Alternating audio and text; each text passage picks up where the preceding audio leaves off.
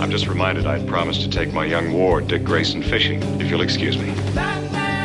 Biff, bam, pow, let's shimmy down the poles into the Batcave for Batman Land. There's a problem. Better let us handle this. Our weekly discussion of the 1966 Batman TV show. Each week we are joined by a guest. I don't know who he is behind that mask of his, but I do know when we need him. It's Batman! We need him now. Where we discuss the Batman episodes that aired this week on SBS Viceland. When I'm not Batusiing like an Egyptian, I'm Dan Barrett, billionaire playboy and a digital editor at SBS. Let's go. This week, I'm joined by a co-host who, much like a sarcophagus, should never be exposed to air. It's SBS editor Nick Bassine. That's absolutely true. I couldn't be happier to be here, Dan. Thank you very much. I wasn't really welcoming you. Yeah, but I'm agreeing with you. Yeah, but someone I'm welcoming into the Batman Land cave, it's Glenn Ford, Glenn with a double N. What's your job title now? You've had a very interesting change of career stature. How do you even describe this? I'm simply one of the new owners at Frew Publications who published the Phantom comic. Yeah, do you get the publisher title? No, we've given that to a guy who works for us called Dudley Hogarth, who is the editor from the previous management. He decided to stay with us, thankfully, and he's now the publisher. So there's Dudley, the publisher, and myself and my business partner, who are the two owners. But I guess if you're looking at roles, mine there is probably the art director. Okay. Now, people probably don't really know the name Frew, but I think in Australia everyone knows the Phantom comic books. Yeah, bit of an institution. Growing up as a young boy, everyone read the Phantom comic. They were ubiquitous. They were in newsagents, in service stations, in supermarkets, show bags, of course, doctors' waiting rooms, barbers. You always had a stack there when you waited to get your hair cut. Yeah. Do you remember the first Phantom comic you picked up? Oh, look, they had a sameness to them, to be honest. Yeah. It could have been one of a dozen. Yeah. Australia's got a really interesting relationship with the Phantom in that we kind of own him as our superhero, even though he's American created, and a lot of comics we read from across Europe, largely. Yeah, look, it's funny. A lot of the readers assume because he's been around for so long in this country that he's an Australian creation, but it's not the case. There's a similar thing in Scandinavia where he's been printed in Sweden, Norway and Denmark for almost as long. And he's coloured differently over there. He's coloured blue. They made a mistake when they first started printing them in colour over there, and they have ownership of him too. There's even a book, a collection of anecdotes and interviews of the Phantom in Sweden, which has got him standing in front of a Swedish flag, and they're quite proud of that. Yeah, but we'll go deep and dive into the Phantom in a little bit, and maybe talk about some of the similarities, I guess, between Batman and the Phantom, and the vast differences between the two characters as well. They have a cave. They do have a cave. We'll go spelunking into that cave shortly. But first up, we're going to talk about the Batman episodes airing this week. We've got two of them, both Riddler-centric. Nick, do you want to run through what happened this week? Well, the first episode is called The Ring of Wax, and the second one is Give 'em the Axe. The Riddler gets a hold of some crazy wax that melts things, and he breaks into the library vault to steal a book that will lead him to the treasure of the Incas.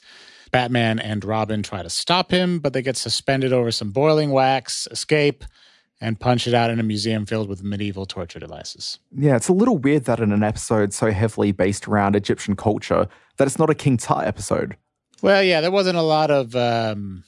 thematically, I would say it was a little bit all over the place. Yeah, I think we got King Tut in about 2 episodes' time. Oh, great. Yeah, or 2 weeks' time. Great. Yeah. Glenn, when was the last time you watched a Batman episode?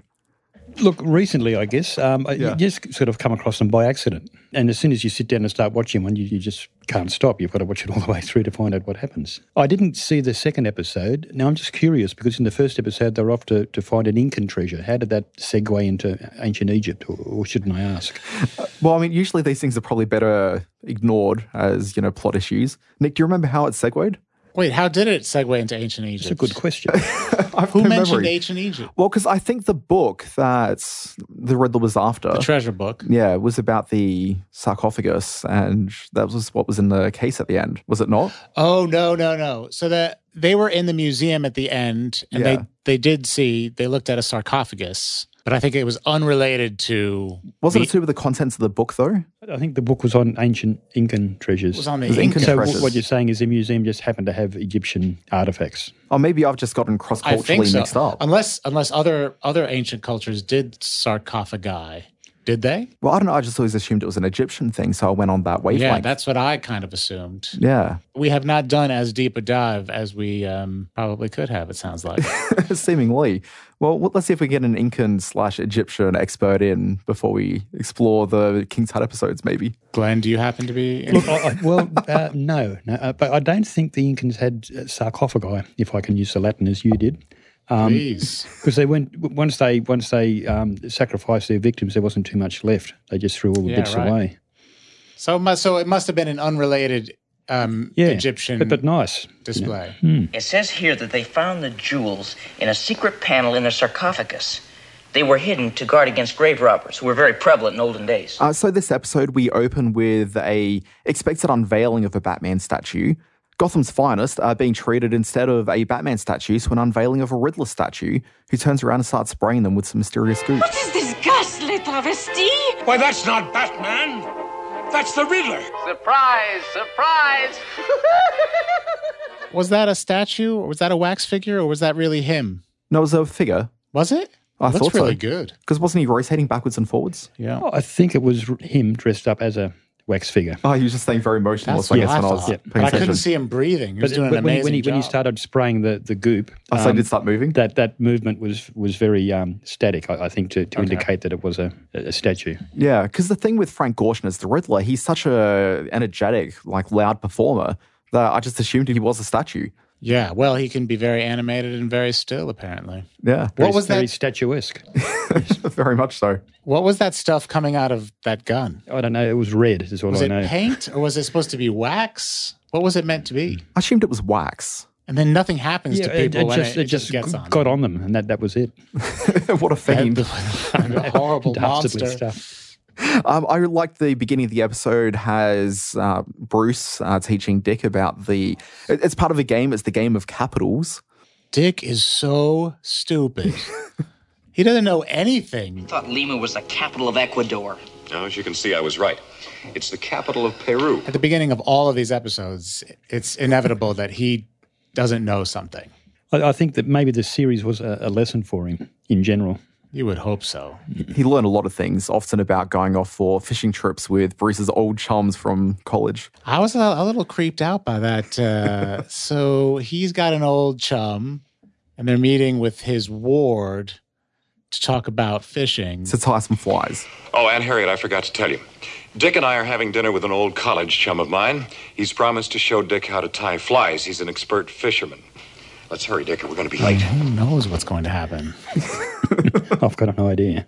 Well, he's an expert fisherman, so, I'm sure that it was only the finest of fishing-related knowledge being passed on.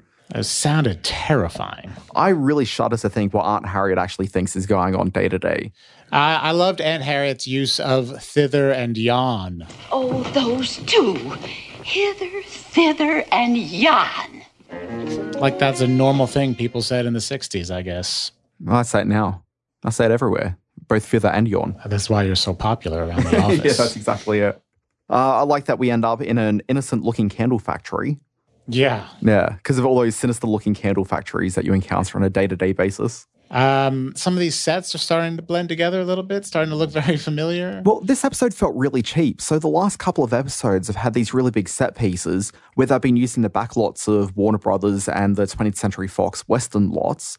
So they've been these really big, expansive episodes. But this one seems to be a bit of a bottle episode where it was really only about 3 or 4 sets. There wasn't really much going on in terms of variance here. I felt like we also didn't get a lot of Batman and Robin, to be honest. I felt like...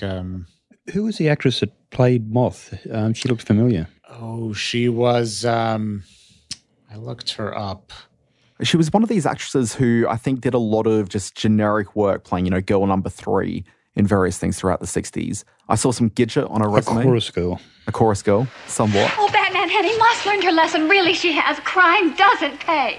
Unfortunately, you learned your lesson too late, Moth. A moth that plays around candles is bound to be burned. But if we're going to talk about cast members, the one to look at is the gentleman that played one of the Riddler's goons. And you saw who the actor was? Oh, man, that brought back some memories. Yeah, for those who may not have noticed, it was an actor named Joey Tartar, probably best known as Joe E. Tartar, as he changed his name later professionally. He was Nat, the Peach Pit owner from 90210. So Beverly Hills fans. If I remember correctly, he was just a huge cheese ball, that diner owner. Yeah, pretty much. And he's one of these actors who just appeared in pretty much everything through the 60s and 70s. Career started drying up, but then 90210 came along, and I suspect probably paid for a very nice house for him. So Moth is Linda Gay Scott. Okay. And she was in Westworld, The Party, the Westworld, that's right. She was one of the one of the the saloon girls, I think. It's probably the nicest term. Was it a big role? No, she had to play a robot that slept with one of the cowboys. All of these gangs have inevitably a woman whose job it is to kind of question the plan a little bit, and then to be turned on by Batman and Robin in some way. Always happens. Well, they're only human, you know. Well, at the end of every episode, at least the last 4 or 5 times we've seen this happen, the woman at the end suddenly gets let off from whatever crime she's committed. So she goes off to some reform place, and there'll always be a scene where she comes back and she's reformed 2 years later. And it's basically because she had a rough upbringing, suddenly excuses her for all of her crimes. But I guarantee that Tallow, the henchman of the Riddler, he wasn't given that same leniency. But interestingly, this time through, she was just considered one of the villains just one of the henchmen in the same way as the rest. She had a code name. Yeah, which is unusual. Which was unusual. And there happens to be a Killer Moth bad guy that Batman faces in the comics. Yeah. Yeah. This one, because there was the candle motif running through. So I think she was named Moth only for the moth to a flame thing at the end. Yeah. I mean, that made it very powerful. Yeah. This episode, very downbeat and low-key compared to most that we've seen recently. Oh, except for Frank Gorshin. He's always over the top. Oh, yeah, he was over the top, but I don't know. It just seemed like the actual episode, in terms of scale, it just seemed like it was just very small and insular. I got to be honest, I'm getting a little Gorshined out. Well, this is his third appearance in the season. Too much? He's at 11. He turns it up to 11 throughout the entire episode. Well, no, that's not fair, maybe. He does tone it down sometimes, like when he was dressing as the Patriot or whatever. Yeah, down to 9. But his laugh is starting to really give me a lot of anxiety. I had the pleasure of seeing him live many, many years ago. Really? He did a show at, it was like St. George Leagues Club or something like that back in the 80s. Wow. And he was amazing. He did it was all impersonations, right? And he did a gunfight between Burt Lancaster, Kirk Douglas on one side, and Jack Nicholson and Bruce Dern, if you remember him, on the other. Yeah, of course. And all it was just grins and different stances. And every time he went to a character, you knew exactly who it was. That's how good he was, you know. That's amazing. Mm. Oh, wow. Insane. Why, with this illegally imported substance, there is no vault. I cannot enter. Oh! Hear me, world! Nothing can stop me now! Yeah. The crowd that came out for Frank Gorshin, do you think they were just comedy fans, or was it just purely like a Batman fan audience? Bit of both. I mean, there were some older people there who knew him from his earlier career, but it was a good healthy mix. He did a Riddler skit, which was pretty funny. Yeah, because as a child of the 80s, I've always grown up with him as being the guy from Batman as the Riddler. And so when I think about his history, I only kind of know that he was a performer regularly on The Carson Show. So, I mean, outside of that, I just wonder how many Australians sort of know his work outside of being Batman's villain. I guess like any of those guys, he had a Vegas career, I guess you'd call it, where he did the comedy circuit. And I guess The Carson Show was part of that. So he had a stand-up act. Yeah, but it was all impersonations. It was, wow! But they were just spot on. Beauty, after all, is in the eye of the beholder. Well, I'm sorry, I said I'd had enough of him. He was like a more substantial Michael Winslow. Right. Yeah. So I watch these things with my 7-year-old son, and Robin's line, "I'll show you how dead I am," before he punches somebody. Got a big laugh out of him. I was impressed. Hey, look, just speaking of Robin, the one thing that I thought was maybe just a little bit strange in the episode, and in the second episode of the two-parter, Robin's climbing up the outside of the building by himself, which we haven't seen so far. Right. But he's struggling his way up there. It seems that without Batman to really be, I guess, holding the rope, he's not handling it well. It's not like he's pushing him when they're both going up. I don't understand. Well, there's probably something in the utility belts, I guess. A magnet. A Robin magnet. Also, they spent something like 5 minutes talking about, are you sure you want to go up there by yourself, Robin? Be careful, Robin. Don't try to capture the Riddler and the gang by yourself. Come immediately downstairs and open the door for me. I'll handle it. Do you understand? Roger. And take your bat communicator and keep in touch.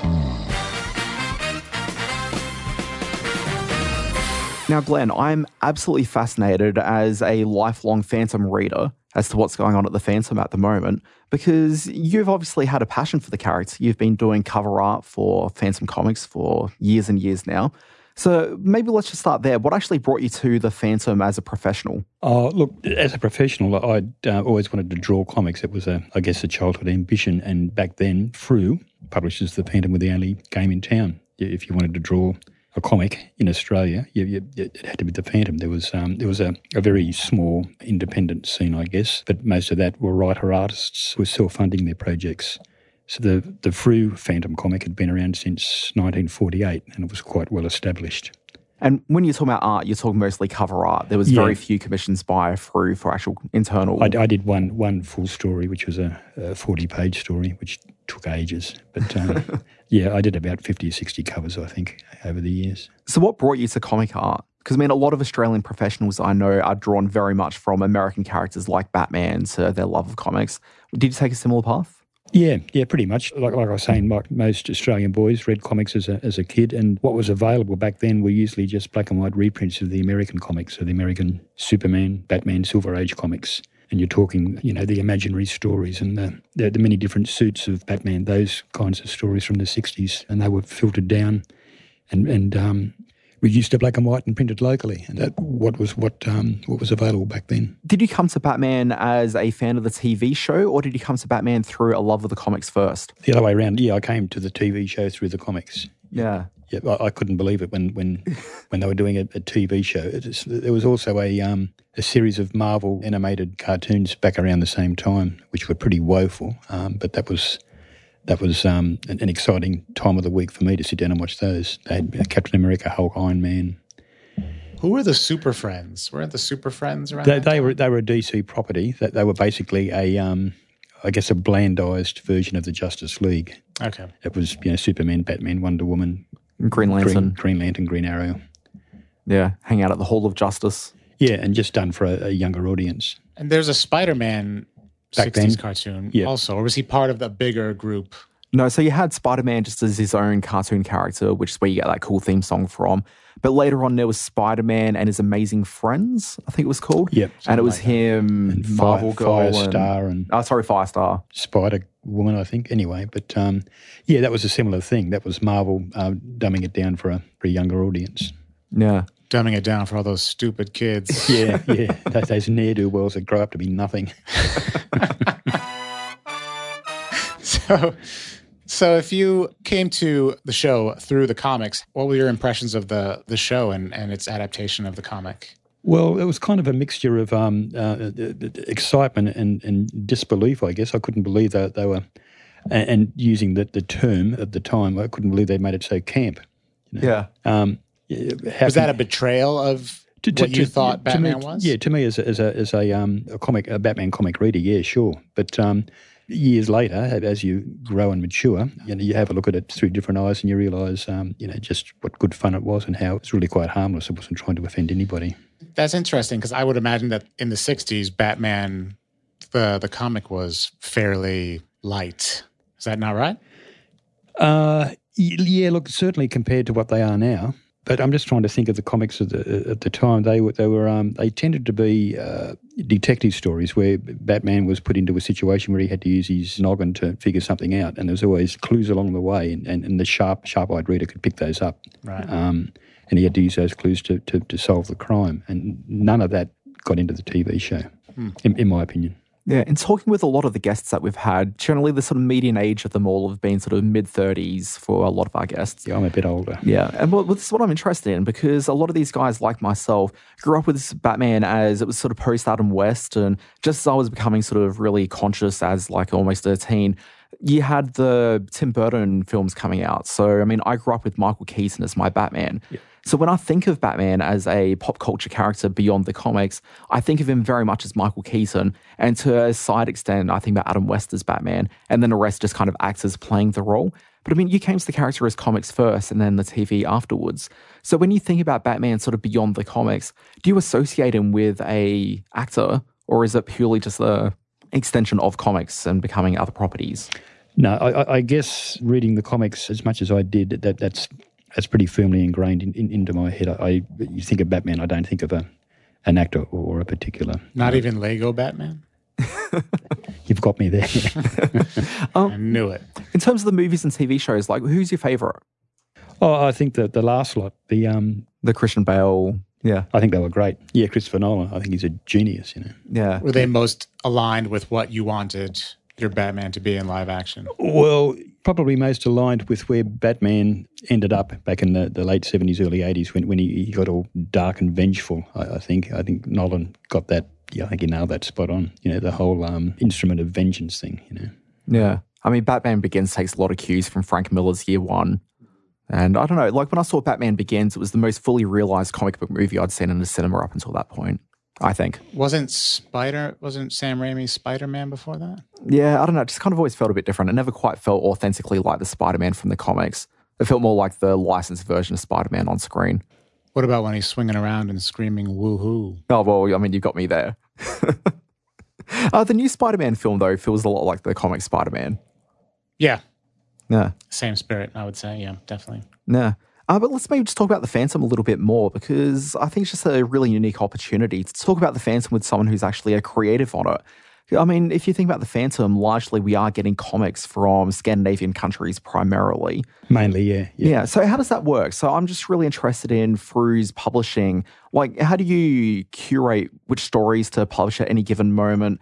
How does it work internally? It's tricky. Our readership's quite clearly divided. We have guys, I guess, like myself, who have grown up reading The Phantom, and, they may have gone down to get their hair cut and sit down and read a stack of them, and they don't want things to change. They want to go down to the newsagent and buy a Phantom comic now. They want it to be exactly the same as what it was when they grew up, so they get that nice, warm, fuzzy feeling and revisit all of that. But we can't do that. We can't keep on reprinting the same old stuff because we'll just go out of business. Yeah. So we have to chop and change it a bit. And luckily there's a good percentage of our readership that does want to see new stories, that welcomes change. And so that's where the Swedish stories come in. And the Swedish have a huge backlog. That there are over 100 stories now in the inventory that have never been printed by Fru. So we can dip into that whenever we want. So up until now, where were the stories coming from? So the Phantom's interest in that, unlike, say, Batman comics, which are all American-based, they were coming from other countries around the world. So... Not a lot. Most of what Fru printed over the years was reprinted from the daily and Sunday newspaper strips. And all Fru would do would just be to gather them all together into the one story. A daily strip may go on for 6 months in a newspaper. And Fru would get the 6 months worth and stick them into a couple of comics. And that's why often you'd see in a Phantom comic panels repeating. What you're getting there is a last panel on a Friday and a first panel on a Monday. The weekend's gone past and people have forgotten things, so they need to let you know where you are.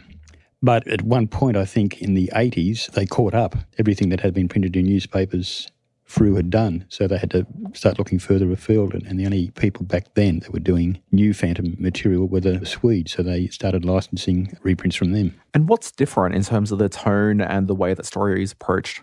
Well, the big difference is that the newspaper strips, by nature of what they are, can be enjoyed by any member of the family.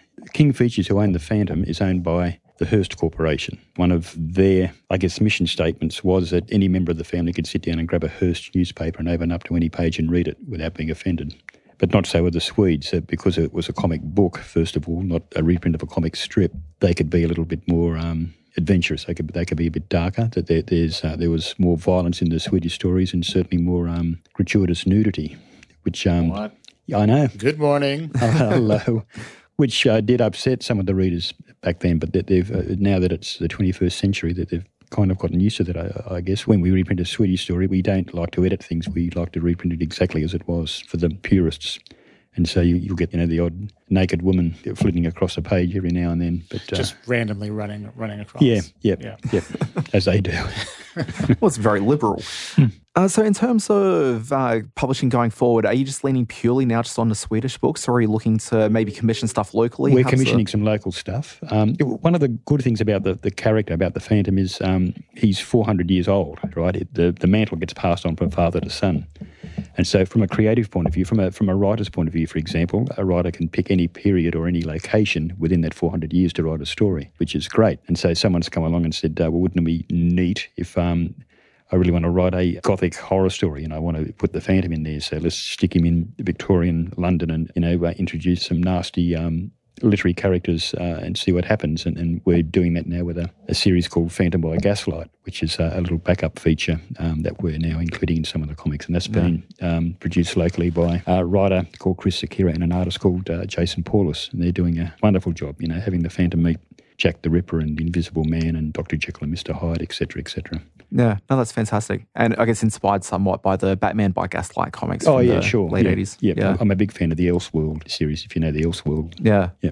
So Elseworlds, for those that don't know, they were Batman comics that suppose that, what if Batman's parents hadn't died? And so it's kind of an alternate version of that, but also that's placing Batman into different times and contextualizations. Is he just a lot happier and just laughing all the time? Yeah, sometimes. Goes to movies. Yeah. Just relaxes. Eats popcorn, does it all. How do you reach new audiences with such an old iconic character? It's hard. We've introduced a kid Phantom comic, believe it or not, to try and get to younger readers. There's a famous story called The Childhood of the Phantom, where he's traditionally sent off to school to get an education, and he goes to America, I think, at the age of 12 to high school, and then in the story, all of a sudden, in the next panel, he's 16 at college. And so the premise behind it all is, okay, what happens in between those two panels? 4 years have elapsed. He's the heir to the title of the Phantom. He's not going to be sitting there doing nothing in those 4 years. So let's have a look at that and get him into a kid Phantom costume and give him some adventures growing up in America. That's been written by Andrew Constant, who we talked about before, and drawn by a Brisbane artist called Paul Mason. And he does this wonderful, energetic, almost animated style, I guess you'd call it. And we've got a couple of issues out there now, and that's being really well received. We're getting pictures being sent in from proud parents showing their young kids reading Kid Phantom comics on the lounge and then asking if they can read the adventures of the older Phantom once they get through that. So it's working. Yeah, maybe steer clear of those Swedish books. But, yeah. We'll put little black squares over them or something. My only entry point into the Phantom is more or less the 1996 movie with Billy Zane. So, what's your relationship with that movie? I worked on it for a couple of weeks doing storyboards for the original production. Nice. And the original production would have been quite a different movie. It was going to be directed by Joe Dante. And I think at some point, from what I understand, he just looked at it and said, look, there's not enough money to do this, and pulled out and took it back to Paramount, and they refunded it, and that's when it became an Australian production. It was written by a screenwriter called Jeffrey Boehm, who did the second Indiana Jones movie. And as a result, it kind of has like an Indiana Jones... It's got an adventure feel to it. Yeah, which, doesn't work for some people. Billy Zane was great. He was a big Phantom fan. He was over here in Australia to do Dead Calm, if you remember Dead Calm. Yeah, with Nicole Kidman. Yeah, and Sam Neill. And I think married one of the girls that gets killed early in the movie and ends up floating around at the bottom of the boat. I think became his wife. They met on the film, and he had an introduction to the character, I think, by living here for a little while. When he turned up for the audition, I think he actually was wearing the rings, the skull ring.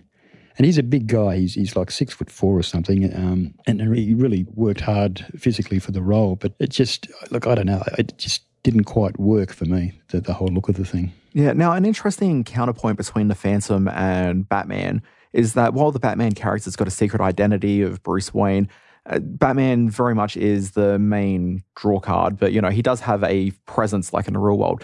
The Phantom, however, doesn't really have that same real-world character. So there's Kit Walker, which is like a noms de plume that he sort of uses around the place. But it's not like that's really part of his day-to-day life. He's pretty much just the Phantom. Yeah, it's a weird one because that's been handled in different ways by different writers, but it's pretty accurate. I mean, there's a good description of this. Superman is Clark Kent in a costume, but Bruce Wayne is Batman out of costume. Yeah. If that makes sense. Yeah. And it's a bit the same with the Phantom. Mr. Walker's just another set of clothes that he puts on, and he's the Phantom all the time. He's always on the case. He's always doing something. Yeah. Now, from an art standpoint, when you do read a Phantom comic and Kit Walker's out and about, he's always got the sunglasses on. He's usually got some sort of trench coat and hat, but you never see his face. And I was wondering, as someone of whom is now one of the publishers of the Phantom, and you are actually commissioning new stories, how are you approaching that? Are you maintaining the integrity of never revealing the Phantom's face? Yeah, that's a big thing to a lot of fans. There's actually been a couple of stories where people who have seen the face of the Phantom die a horrible death. How does it work with Kid Phantom? I mean, I'm outside of the demographic of reading Kid Phantom, so I haven't picked it up yet. Well, he's just a naughty boy who puts on the costume to have adventures late at night when there's no one around, I guess. Yeah. So you do see the face. It's not like yeah, and you won't die. Yeah. So when he sort of graduates to being non-Kid Phantom, but actually Phantom, like at that stage, the face disappears. That's when you don't look at him. Yeah. Usually on the podcast, we wind out each episode with a discussion about the lessons that we've learned from this week's Batman. Nick, what scholarly advice have you taken on board? I found that there were quite a few lessons to be learned, but the one that resonated the most with me was when Batman said, remember, Riddler, you can't buy friends with money. It's so true. so true. I mean, I've tried. I've definitely tried. Yeah. It doesn't work. I got a lunch out of it one day. People got to like you for you, Dan. Now, I learned a very important lesson from the game of capitals. I learned that if we don't know a lot about our neighbours to the south, how do we keep our good neighbour policy going? Yeah, it's impossible. Great information to take on board. Absolutely. Glenn, how about yourself? Did you take away any sort of learnings this week? I think the important thing is to keep your poles lubed. What do you mean? Well, so you can slither down to the Batcave. Yeah, right. Gotcha. Yeah. I think that's not the first time we've discussed the lubed poles. I'm sure. So this has been another slippery episode of Batman Land. We'll be back next week with a Joker two-parter, which I think we all love the Cesar Romero Joker episodes. Yeah. It's been a lot of fun so far. Glenn, thank you very much for stopping by. Thank you. Obviously, you can pick up the Phantom each week. Pretty much each fortnight, yeah. Yeah. Can people find you on Twitter or Facebook? Yeah, we've got a Facebook page, Frew Publications. Yeah, so if you type in Frew, that's F-R-E-W. Yep. Yeah, you'll find it, yeah. So definitely check out the Phantom. And if you haven't read the Phantom for a few years, if like so many Australians, you just got them in show bags and you maybe haven't revisited the Phantom as an adult, do go back and read it because the stories are really good. Like they're sophisticated adult stories. If you enjoy the podcast, leave a review, 5 stars preferably, helps other people find the show. Of course, you can watch the show on SBS Viceland every Friday evening at 6:30. I'd like to thank Nick very much for stopping by. Nick, you're on Twitter where? I'm at Lubed Poles. 69? Lubed Poles. It's a couple of times. I just repeated a couple of times because there was already a Lubed Poles take. Yeah. I'm at Nick Messina on Twitter. And people can find me at the Dan Barrett. Thank you very much for listening, and we'll speak to you next week.